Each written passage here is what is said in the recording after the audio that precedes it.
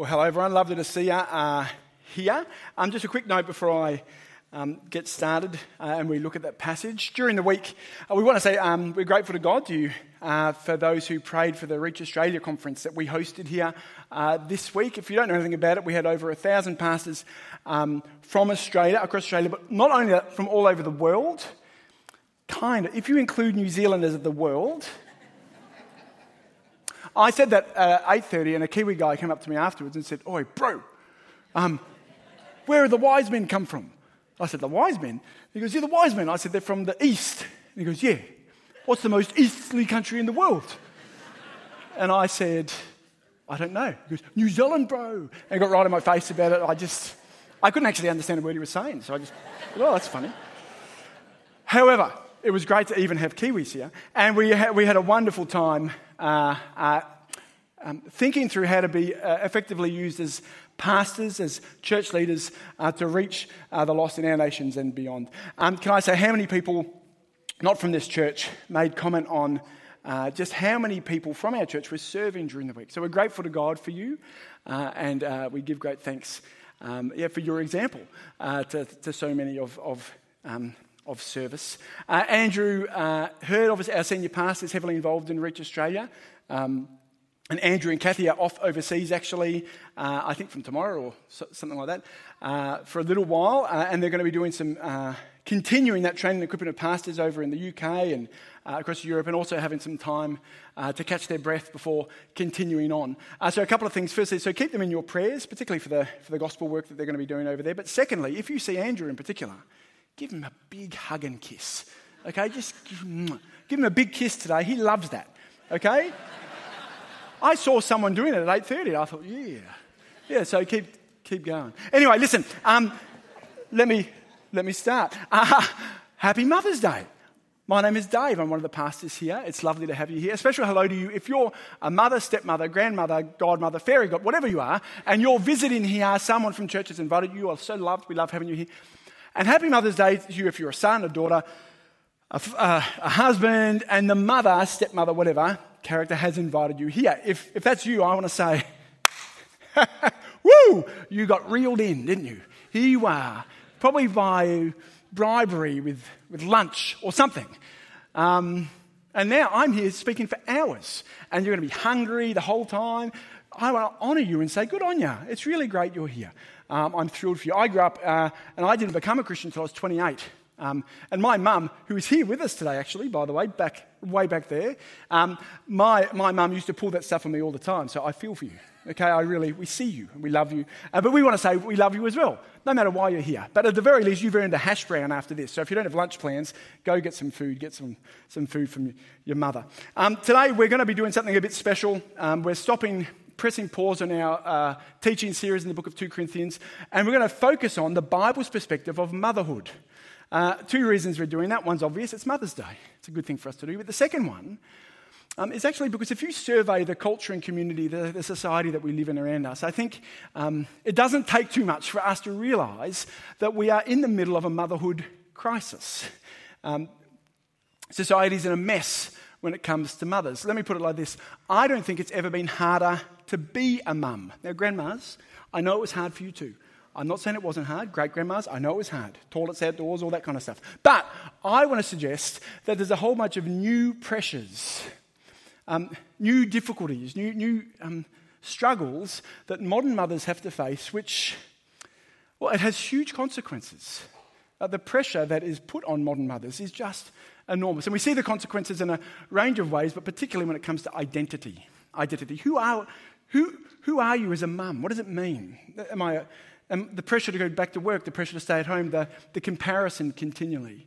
A recent survey in the United States, post-pandemic, said that even though it might seem like business as usual for mums around the world, it's actually anything but. Here are some statistics. 57% of mothers say that they feel like they're failures as mothers.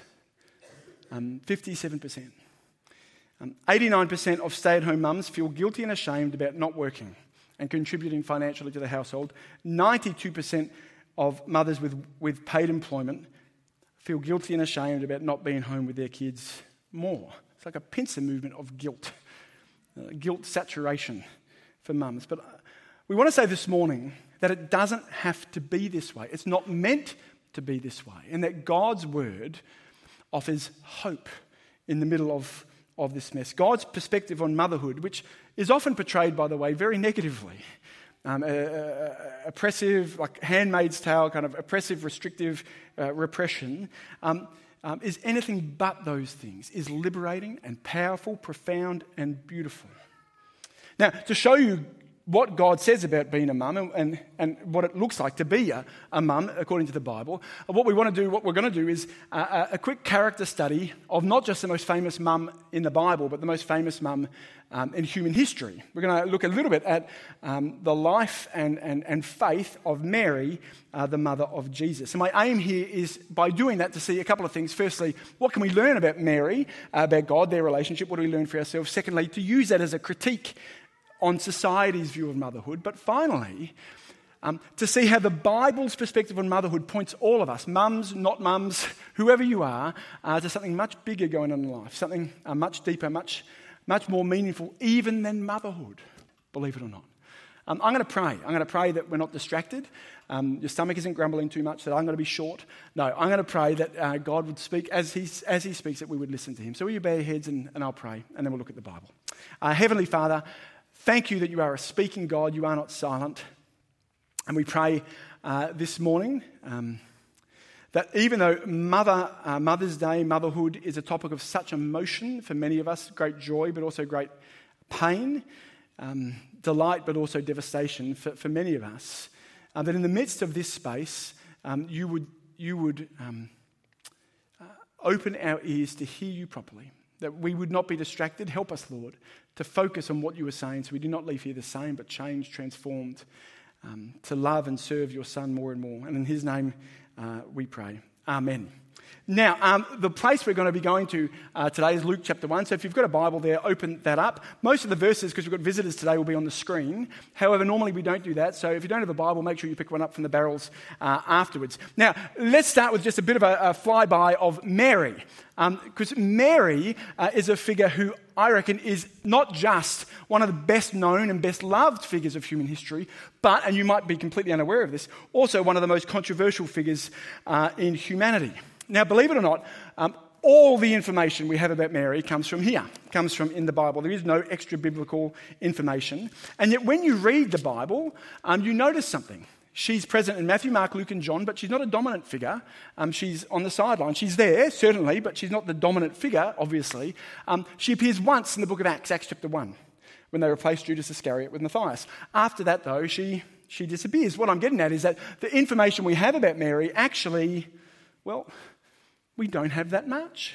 There's a bunch of things we don't know about her. The Bible doesn't tell us. It's not relevant for us. And yet, despite the brevity of information, Mary is the most beloved woman in human history. Well, that's according to the internet anyway. Mary's name, 2,000 years on from her life, is echoed around the world. Every country in the world would have people who know her and love her. The representation of her image is on tattoos, necklaces, statues, jewellery, all sorts of things. She's a beloved figure by billions of people. I want to say there's something beautiful about that, isn't there? There's something absolutely right about that, and it's a wonderful thing. However, there's also something troubling about it. Because unfortunately, what has happened is that the reason why Mary is beloved is because from early on in the Christian church, after... So Christianity started with a very, very small group of people in Jerusalem. By 300 years on, it's the biggest religion in the world. And around that time frame, there began to become a bit of a personality cult develop around Mary. And probably due to the brevity of the information, the lack of a lot of information, people began to attach rumours, stories, myths and fairy tales on to Mary.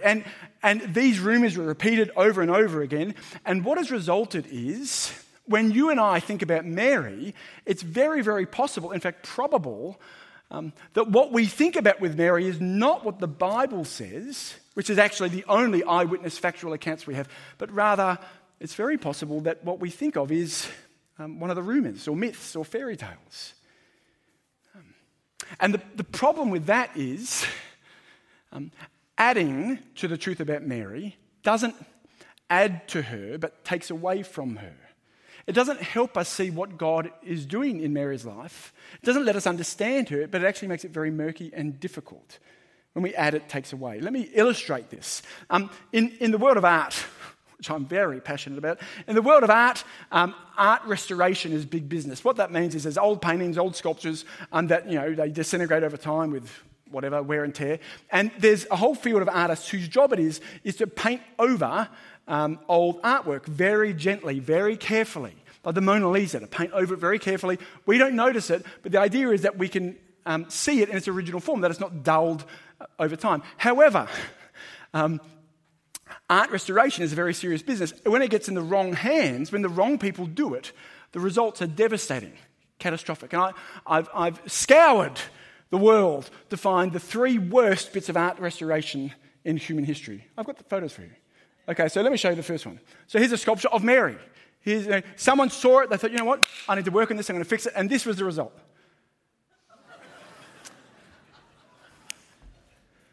It looks a bit like Adrian, don't you reckon?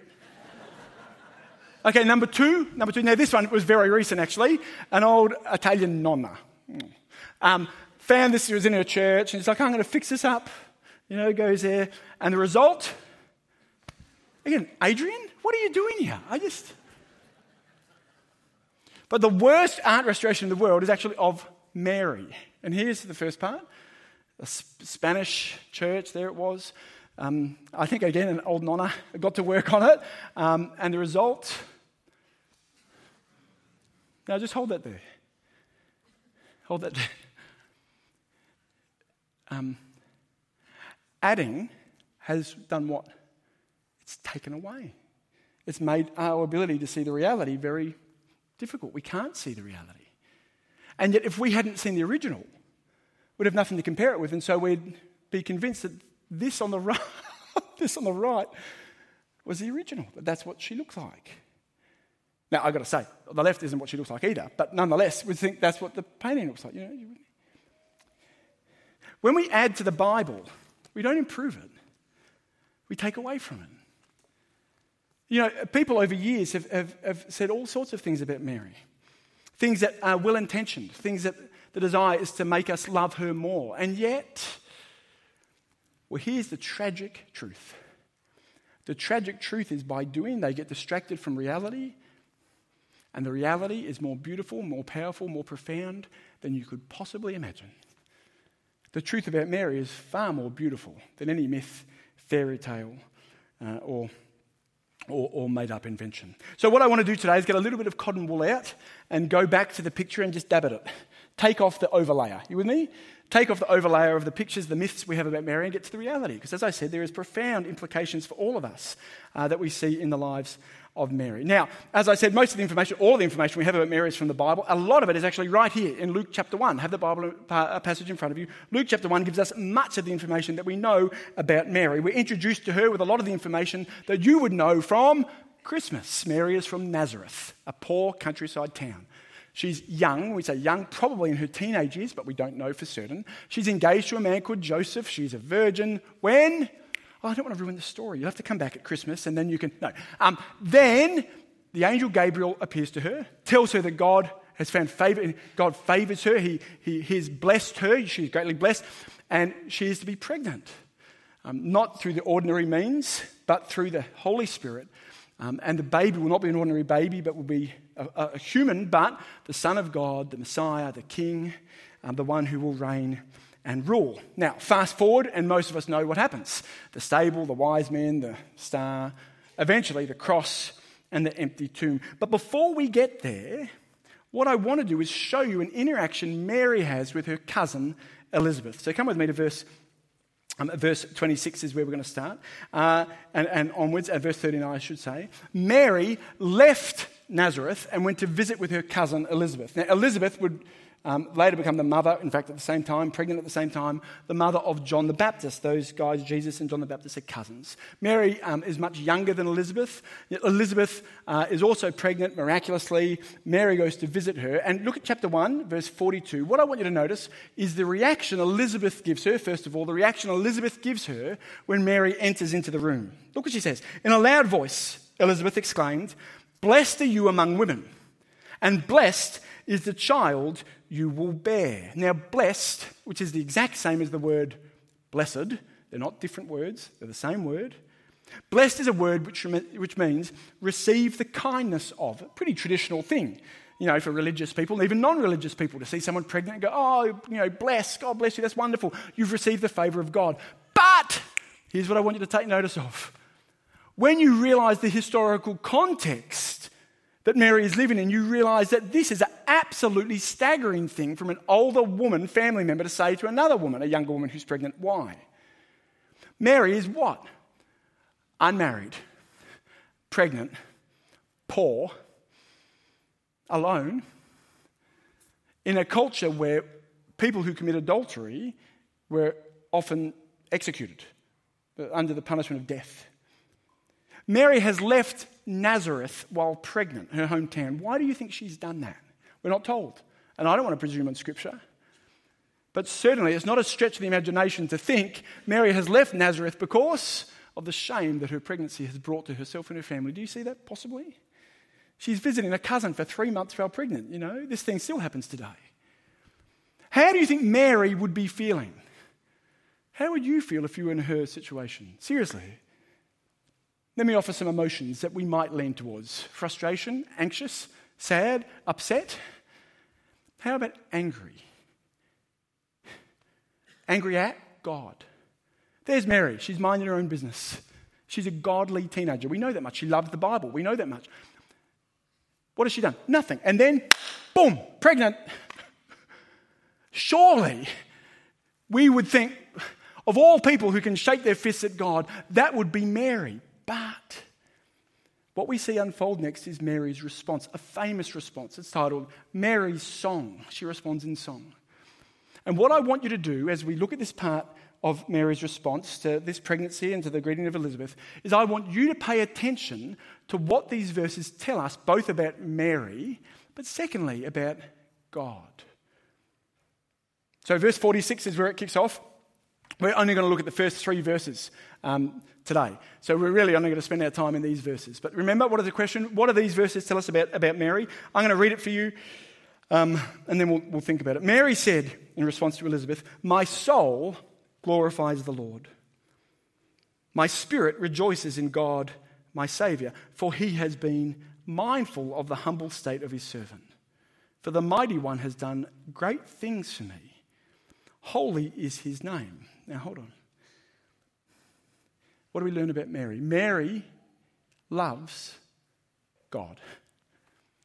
Her heart is captured by praise for him, not reluctantly, but rejoicing joyfully. It springs from her, overflows naturally from her, not reluctantly, not by numbers, not by trying to impress him, but rather as a response to him. So that rather than being angry with God, she is awestruck by him. Awestruck that he would know her, that he would see her, that he would know who she is.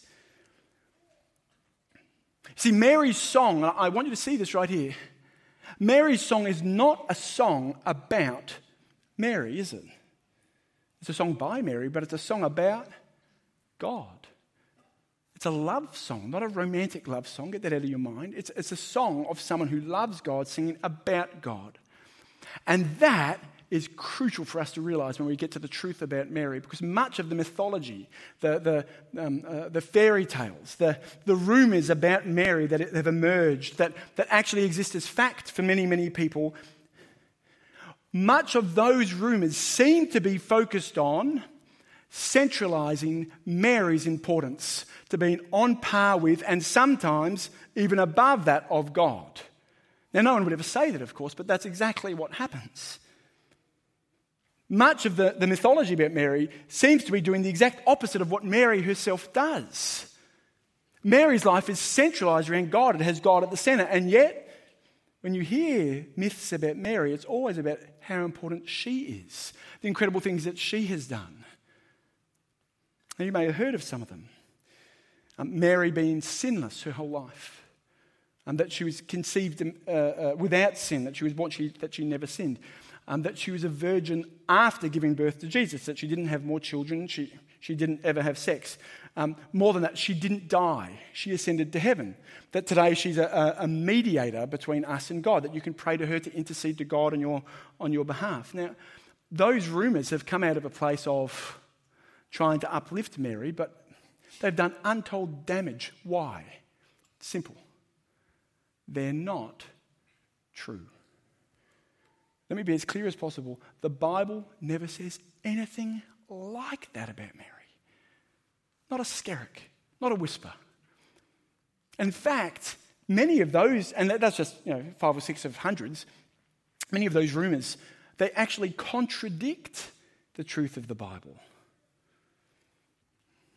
The tragic result is that the picture that we have of Mary is often the very opposite of the picture of the reality of Mary. We think of Mary as high and up there on a parallel level with God and with Jesus, and that she's this ununderstandable, unapproachable, untouchable, just this distant, ethereal figure. But the reality that's presented for us in the Bible is not like that at all. Mary's life is absolutely dedicated to God. And she would be devastated at the thought of her being used as an excuse to rob glory from God. Do you see that? She would be devastated at the thought that she would steal glory that's reserved only for God, because she's someone who is humble, who is godly, who is focused on God's glory. Now, that's the negative part of Mary's reputation. But I do want to point you to what these truths tell us about the reality, the great thing about Mary. See, what is the consequence of the way Mary acts as a result of her love for God? How does Mary act as a result of what she believes? Well, there's many, but there's one in particular I want you to take hold of. Her utter faith and trust in God, her love for God and his plan leads her to being someone with utter, unshakable, rock-solid confidence in who she is, in her identity. She's completely secure because her identity is not defined by the circumstances of her life, as extraordinary as they were, but by her trust in the reality of God as told in his word and his promises. And I want to say to you that is in direct contrast and contradiction to the crisis we find around motherhood. Now, I'm about to do something very dangerous. And that is, I'm going to speak about motherhood.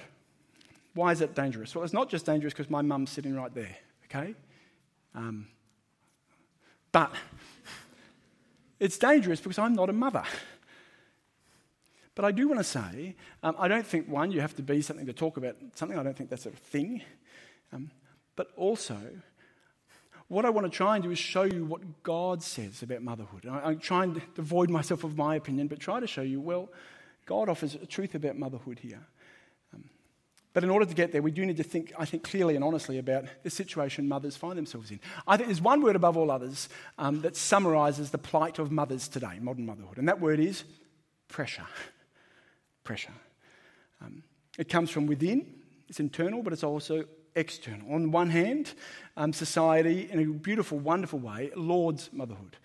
Says motherhood is the most incredible thing, the most beautiful thing, the most natural thing.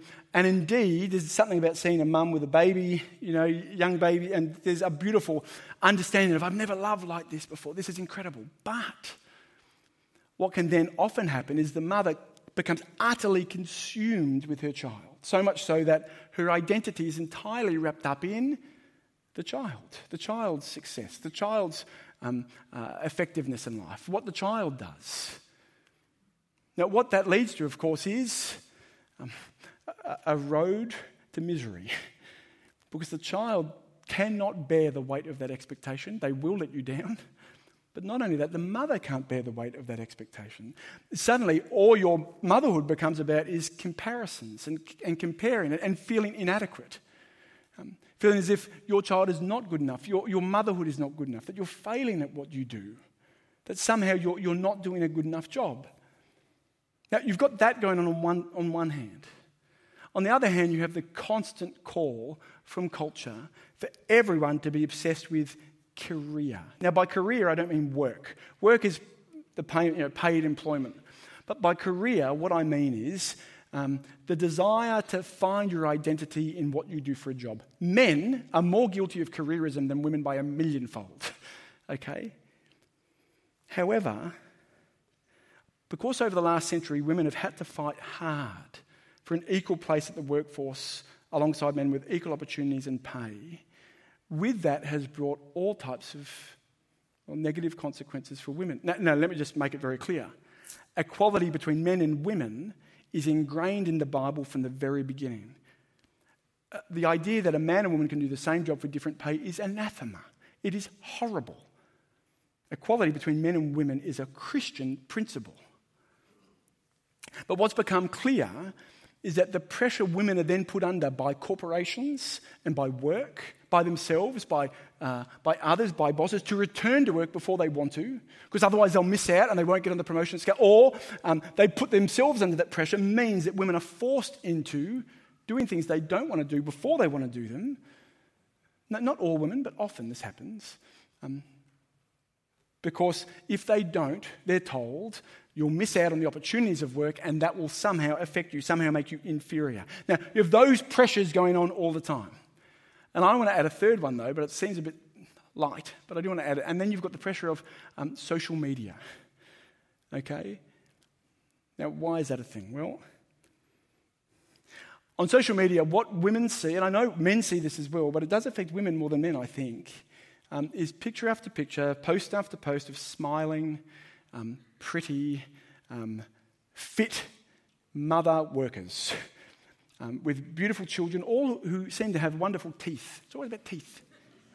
Nice hair, usually bowl cuts for some reason. It's American, I guess. And these are women who are Fortune 500 CEOs. They've got 5 kids. They cook healthy meals for everyone. And they also compete in triathlons competitively, okay, around the world.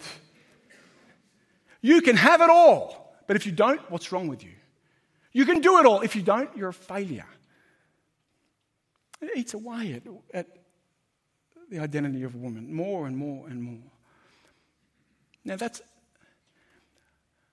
a terrible burden for anyone to bear, let alone the fact that mothers, by very nature of having children, work the equivalent of 6 full-time jobs with children, and husbands half the time.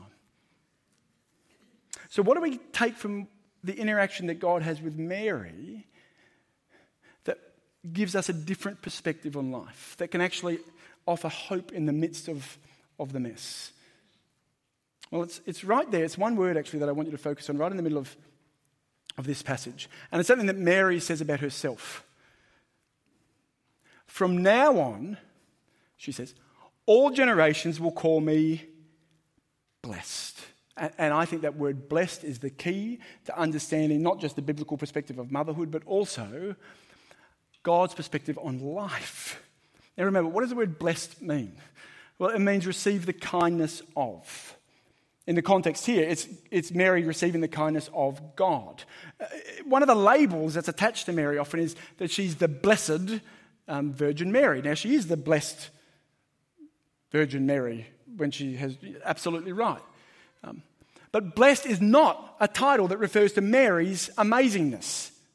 It's a title that refers to God's favour, God's grace, God's mercy, God's kindness. It's not saying, this is not Mary saying, from now on, all generations will call me blessed. Whew, I'm amazing. Look what she says next. From now on, all generations will call me blessed, for the mighty one has done great things for me. Mary has been blessed by God. The question is how? There's 2 ways. 2 staring us right in the face. Number 1, she's pregnant with the Son of God. Now, all of us would acknowledge that is indeed an enormous blessing. Despite her impoverished situation, her anonymous situation, God has seen her. She's carrying God's Son. She's a righteous woman who's found favour with God. That is a blessing that Mary receives. But check this out. As high, as incredible a blessing as that is, it's not the peak of the Everest of blessing. Not for Mary. There is a higher blessing on display for us that Mary has received. It's right at the start. She says this. And Mary said, how does she begin? My soul glorifies the Lord, and my spirit rejoices in God, my Saviour. Mary rejoices. The core of her rejoicing, the heartbeat of her glory to God, is because God has saved her. Verse 50, shown her mercy just like he has always done. See, just like every human being who's ever lived, Mary was a sinner, a rebel against God, deserving of God's wrath. If Mary died outside of salvation, she needed God's judgment. She needed a Saviour. Don't take my word for it. Take Mary's word for it. God is my Saviour. And yet she knows something no one else does at that very moment, doesn't she? What does she know? She knows that this baby in her tummy will not just be her child, but will be her king. Will not just be her son, will be her Saviour. That is the peak of blessing that Mary receives. Now, how do I know that? Well, flip over a few pages to Luke chapter 11. Come with me to Luke chapter 11. I want to show you a staggering interaction that Jesus has. Jesus is in the middle of his preaching ministry through Galilee. Chapter 11, verse 27 is where we're going. And as he finishes preaching and he takes a breath, let me read to you what happens here.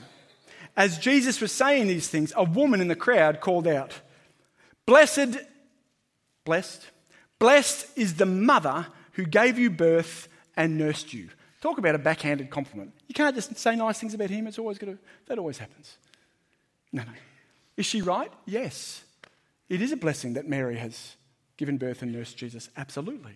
But listen to what Jesus says. But he replied, Blessed rather are those who hear the word and obey it. Jesus is not saying, my mum is not blessed by being my mum. We know that she is. What is he saying? He's saying that the most important blessing Mary receives is not to be his mother. The most important blessing the disciples receive is not to be his closest friend and apostle, not to do miracles in his name. The most important blessing that Mary receives is to have Jesus as her Saviour, God as her Father, that she would trust in what he has done on her behalf. You know, for mothers, we look here for identity and here for identity. You're pulled this way and that. The pressure is enormous, saying your value is here, your worth is there. You don't do that, failure. Don't do that, failure. The constant self-talk telling you again and again and again, you're failing, you're failing, you're failing. And yet from it we spring and just try and find it somewhere else. No, listen here. The greatest blessing that God can give anyone is not perfect children with nice teeth and bowl cuts and an Instagram profile. It's not your ability to juggle work-life ratio balanced perfectly. It's not to be a CEO of a company, to have your own reality TV show, to be admired by other mothers. Great. But you can do all of those things and still miss the main event, which is Jesus your Saviour? Now the question is, let's just press pause there for a moment. I'll say the obvious. How can that possibly be true? And indeed we can see why people struggle with it, because what we're saying here is that even though Jesus and Mary have this bloodline connection, Jesus says that a stranger to him who trusts in him is more blessed by God than Mary herself. How could that possibly be true? In our culture and community, in our world, in every culture and community, family line, your proximity to power and prestige builds up your own. Look at the coronation last week. Everyone in there with their own ticket. These are really important people. They're close to power and prestige. If you're the mother of someone who really makes it, surely in the world, that is the peak. That is the absolute top of the pop. You cannot do more than that. So how could Jesus possibly say that a stranger, someone who's never met him, and in fact later in John, at the very end of John's gospel with Thomas, Jesus says, You're blessed by believing by you believe by seeing. Blessed more are those who believe without seeing. Jesus says we can be more blessed by Mary because we believe without seeing. How could that possibly be true? There's only one possible way. And I think it's a way that captures Mary in a way that it unlocks everything for us. The only way that you and I could be more blessed than even Mary herself is if this life doesn't end in death. You see, if this life ends in death, if this is all there is, and being related by blood to the Son of God who can do miracles and walk on water and do all that sort of stuff, surely that's the most impressive thing that you could possibly do. But if eternal life stretches ahead of all of us, if there is a life that stretches beyond the grave, that goes on forever and ever, then what matters most in life is not who you're related to. What matters most in life is where you're going when you die and how you will get there. And that's what Mary knew. From when Jesus is in her stomach, this child is the Saviour. He's my Saviour. I need to trust in him. It's the only way. And 30-odd years after she gave birth to him, Jesus then fulfilled this. He died on a cross and rose from the grave and promises that whoever trusts in him can be saved. Now, what does that mean for you and I today? Well, what it means is that no matter what, above all else, what matters most about you is not that you're a mother or not a mother. What matters most about you is if God is your Father. Let me try and illustrate this for you. Around 15 years ago, I used to live in Townsville. Anyone here from Townsville? Anyone? Thank goodness. Okay, they're worse than Kiwis, honestly. I was up in Townsville and I was kayaking in the ocean near Magnetic Island, if you know where that is.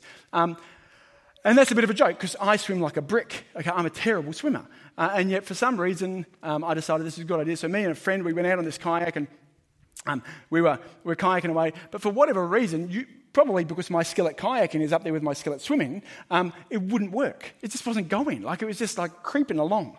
So I had the bright idea, I know what I'll do. I'll jump into the water and push the kayak. I'll then swim. You see the floor? I'll swim to catch up with the kayak. I can't swim. But I get in the kayak and I get out of the kayak, get in the water, and because of my life jacket's too big, I can't reach the kayak. So I go, okay, zoop, throw it in the kayak. Now, I'd been doing a lot of push-ups at the time, and I pushed it and went, 5, 10, 15, 20 metres. And then I realised, wait, that's the kayak. Like, I start trying to swim after it, but I can't catch up to it. I call out to my friend, turn around, but they can't. It's a two-person kayak. They can't turn around. And at this moment, I turn to the shore. My heart drops because I realise the shore is 300-400 metres away. And I can't swim 3 metres, let alone 300 metres. So I start trying to swim for shore.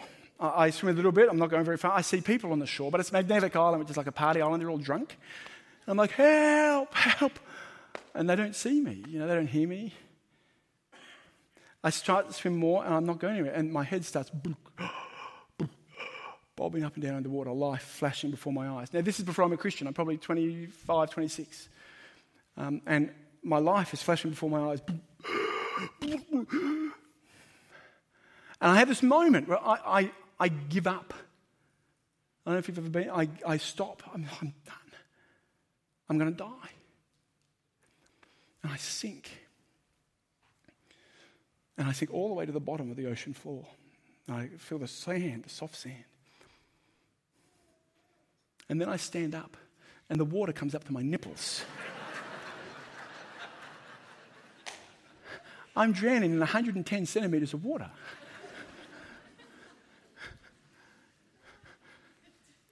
What's the point? Can you imagine what an utter tragedy it would be for me to have drowned when salvation was there for me the whole time?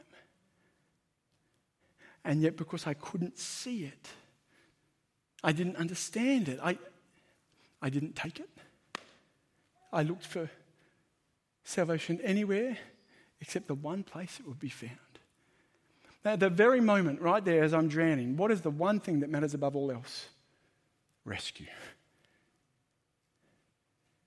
My bank account, my popularity, my work, my career, my kids, my rescue, life. My dear friends, do you see it? The reality of life that we see from Mary, and we see this because of her honour of her son Jesus, is that one day everything that we have and everyone that we know will be stripped away. Your career, your money, your success, your failure, your role as a parent, your role as a spouse, the only thing that matters is your relationship with God. And the only way that you can have a relationship with God is if you trust in Jesus.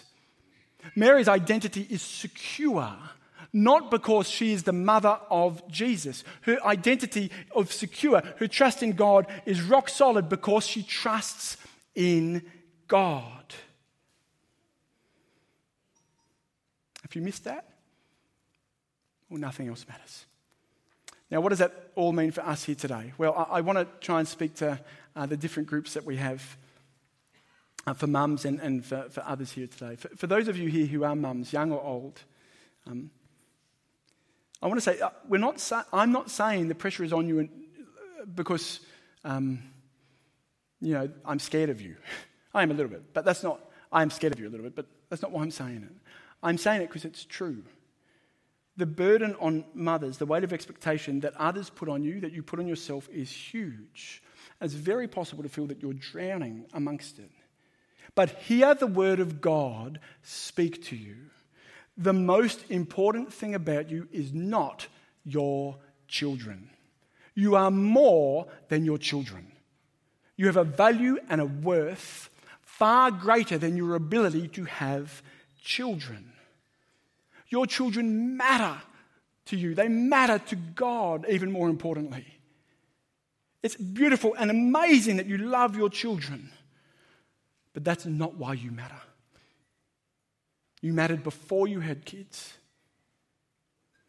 The most important thing about you is not that you're a mother, it's whether God is your father.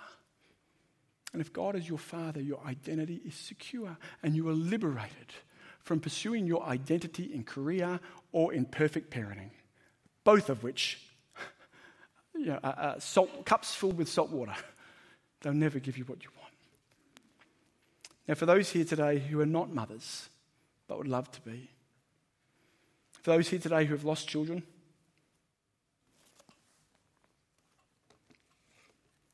who are burdened by choices that you made in the past in this issue that haunt you, who are estranged from your children, who have lost your mothers, who are estranged from your mothers.